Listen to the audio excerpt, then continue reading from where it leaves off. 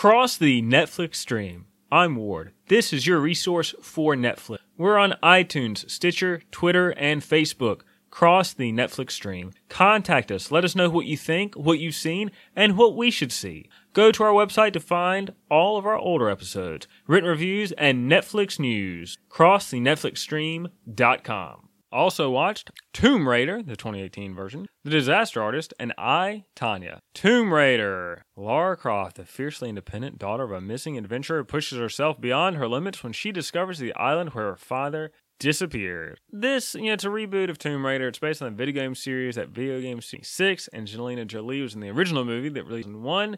And this is based on the video game reboot, which released in 13. Now, I'd never played the reboot video game. I played the original video game, but I don't remember a Jaguar one. That's about all I remember. But this, from the game, it seems like this borrows the island and the Japanese Himiko from the game.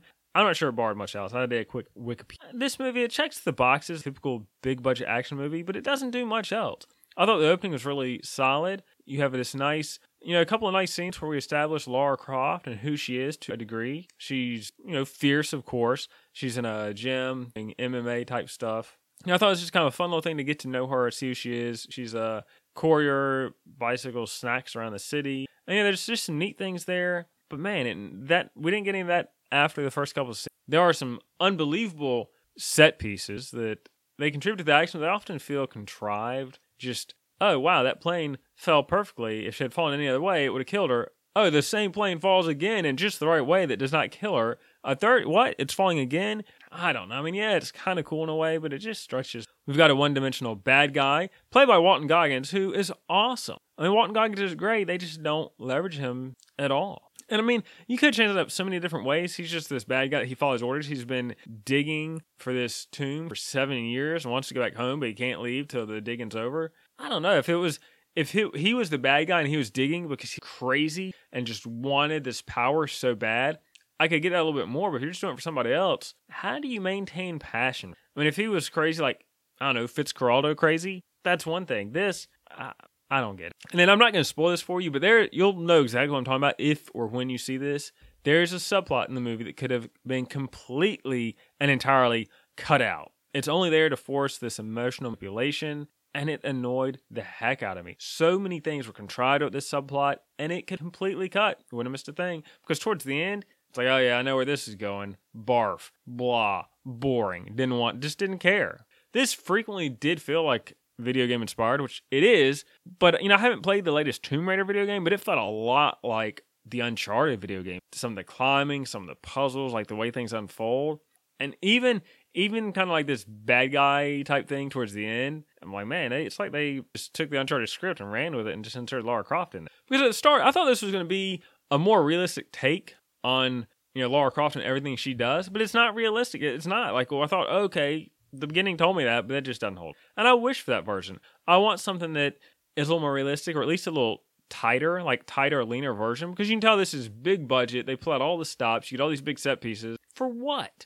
I would love to have seen just some quick scenes or clips of her surviving in the jungle, preparing to get these guys. We don't get any of those small moments. It's got to be big and bombastic, and that's not what I want. Maybe I should. Obviously, I should realize that Tomb Raider is not going to be that kind of movie. But I thought there's a lot of potential in this movie, and it's obscured by big budget spectacle, because that movie just wants to blow you away with, ooh, man, can you believe what's happening here? Don't care for it. I really, like I said, I like the beginning. Vikander charisma really shines through, and I thought we were going to get a little bit more of that, where she continues to develop throughout the movie. No, she develops, we get to know her in the first couple of scenes, and there's no more development. I just didn't like it.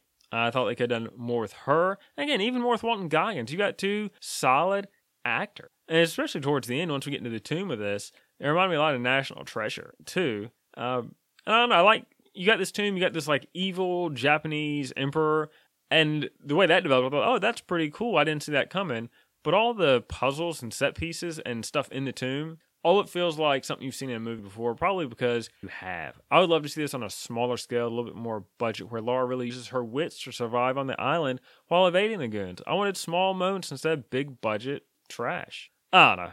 That's Tomb Raider. Would I recommend it? That's a good question. It depends. If you want big budget spectacle, well, this is a great way to go. If you want something a little more realistic, tight, you're going to have a little desire. The Disaster Artist. When aspiring film actor Greg Sestero meets the weird and mysterious Tommy Wiseau in an acting class, they make their dreams come true. How do they do that? They make a movie. And if this movie was not rooted in fact, I would not believe it. If you don't know Tommy Wiseau, you would think this is some kind of wild parody, which it is to a large degree, but it's crazy that it can be a parody while being a fact-based story. This movie is always entertaining, mainly because of James Franco and how he embodies Wiseau. It's this surreal look at what it takes to make a movie, and it redefines the definition of famous. Because Tommy Wiseau, if you didn't know anything about him, his shtick, his movie, he seems like an alien in this. He's unfamiliar with pop culture. He doesn't know how to interact with people. He doesn't know social norms. He knows nothing. It's like he really seems like an alien put down on this planet, and he's trying to figure out how do human beings work and interact. And let me mask my alien accent, because he has this weird accent that he says, "Oh yeah, it's because I'm from Louisiana," but he's not. He has all this money to. He's in an acting class, and at first Greg thinks he's just scraping by. And then Tommy pulls up in a Mercedes, and Greg's like, "Holy cow, what a nice car." And Tommy tells him, and I'm not going to get the accent right, but I want to. You don't talk about my car. Don't talk about me and my car. It's a weird accent, a weird guy.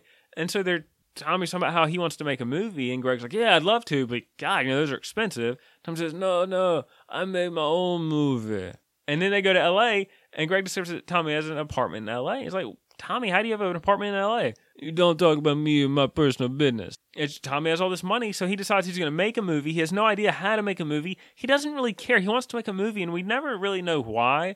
That's probably because nobody in real life has been able to figure out why Tommy wanted to make a movie. But Tommy writes it, and he pulls different scenes and clips from movies that inspired him and crams it in this, and it doesn't work. It's just, The Room has become it's so bad it's good cult classic. It came out in 2003. It is just terrible. But this provides an interesting look at behind the scenes of how a movie is made and how this friendship has sustained and how Tommy made such a bad movie that he's become famous because of that.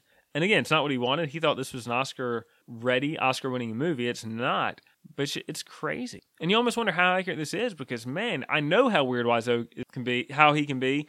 And it still makes me wonder, does he really talk like that? Greg is completely bewildered by him. And you kind of want, I laughed out loud multiple times in this. This movie's bonkers. There's a part where Wiseau is playing a character who kills himself, and it's just the oddest attempted acting I've ever seen. Even watching this and knowing how the movie got made, you wonder, how did this get made? And it comes down to Wiseau's determination, I guess, because you couldn't intentionally act as poorly as he does, and it's just crazy.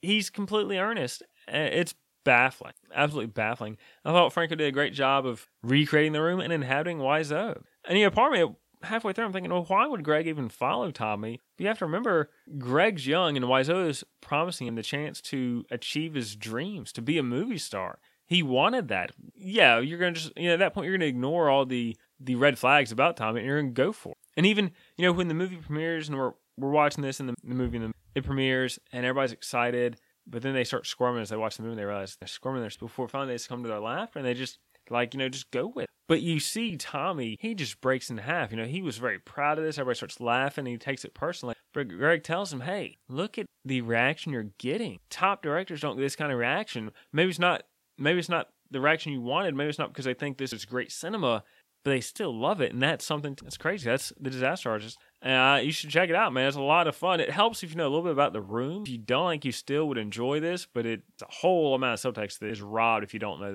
I would say watch it, but you really need to know. And I, Tonya, a look at the life and doomed career of ice skater Tonya Harding and her connection to one of the most infamous sports scandals in American history, the assault on rival Nancy Kerrigan for the 94 win. This is a self-aware movie. It breaks the fourth wall just to remind you how ridiculous this true story is. If you didn't know this was based on true story, you think, I can't believe this. This would never happen like this. These people would not act as dumb as this, but it's true. And that's what's so crazy about this thing. It's a true story. It is always entertaining. It's full of big characters. You've got Tonya, who, I don't want to call her this, but the movie in essence calls her this. She's not far from white trash. She's poor.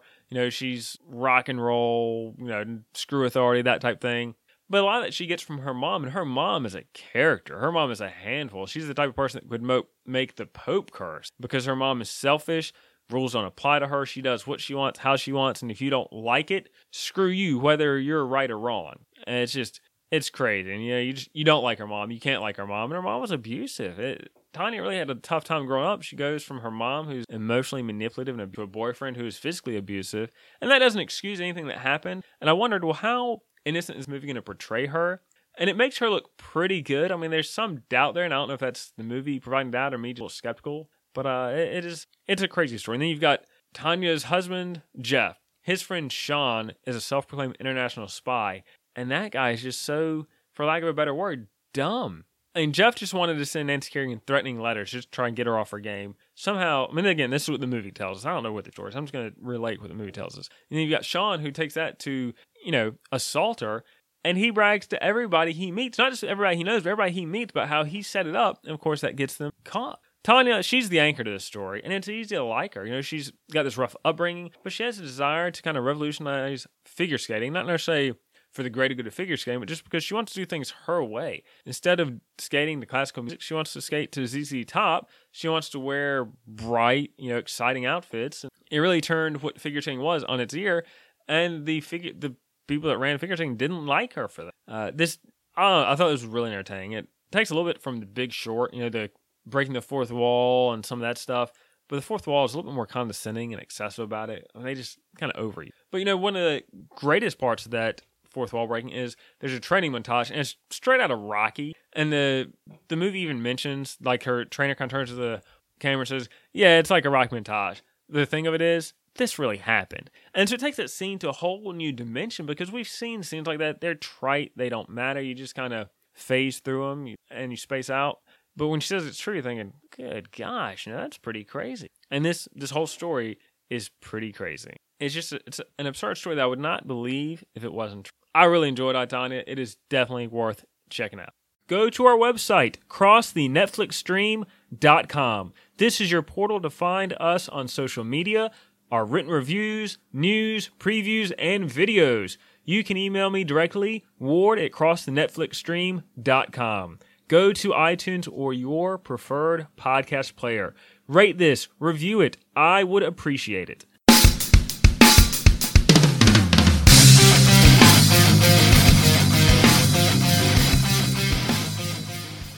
I watch movies on Netflix, so you don't have to.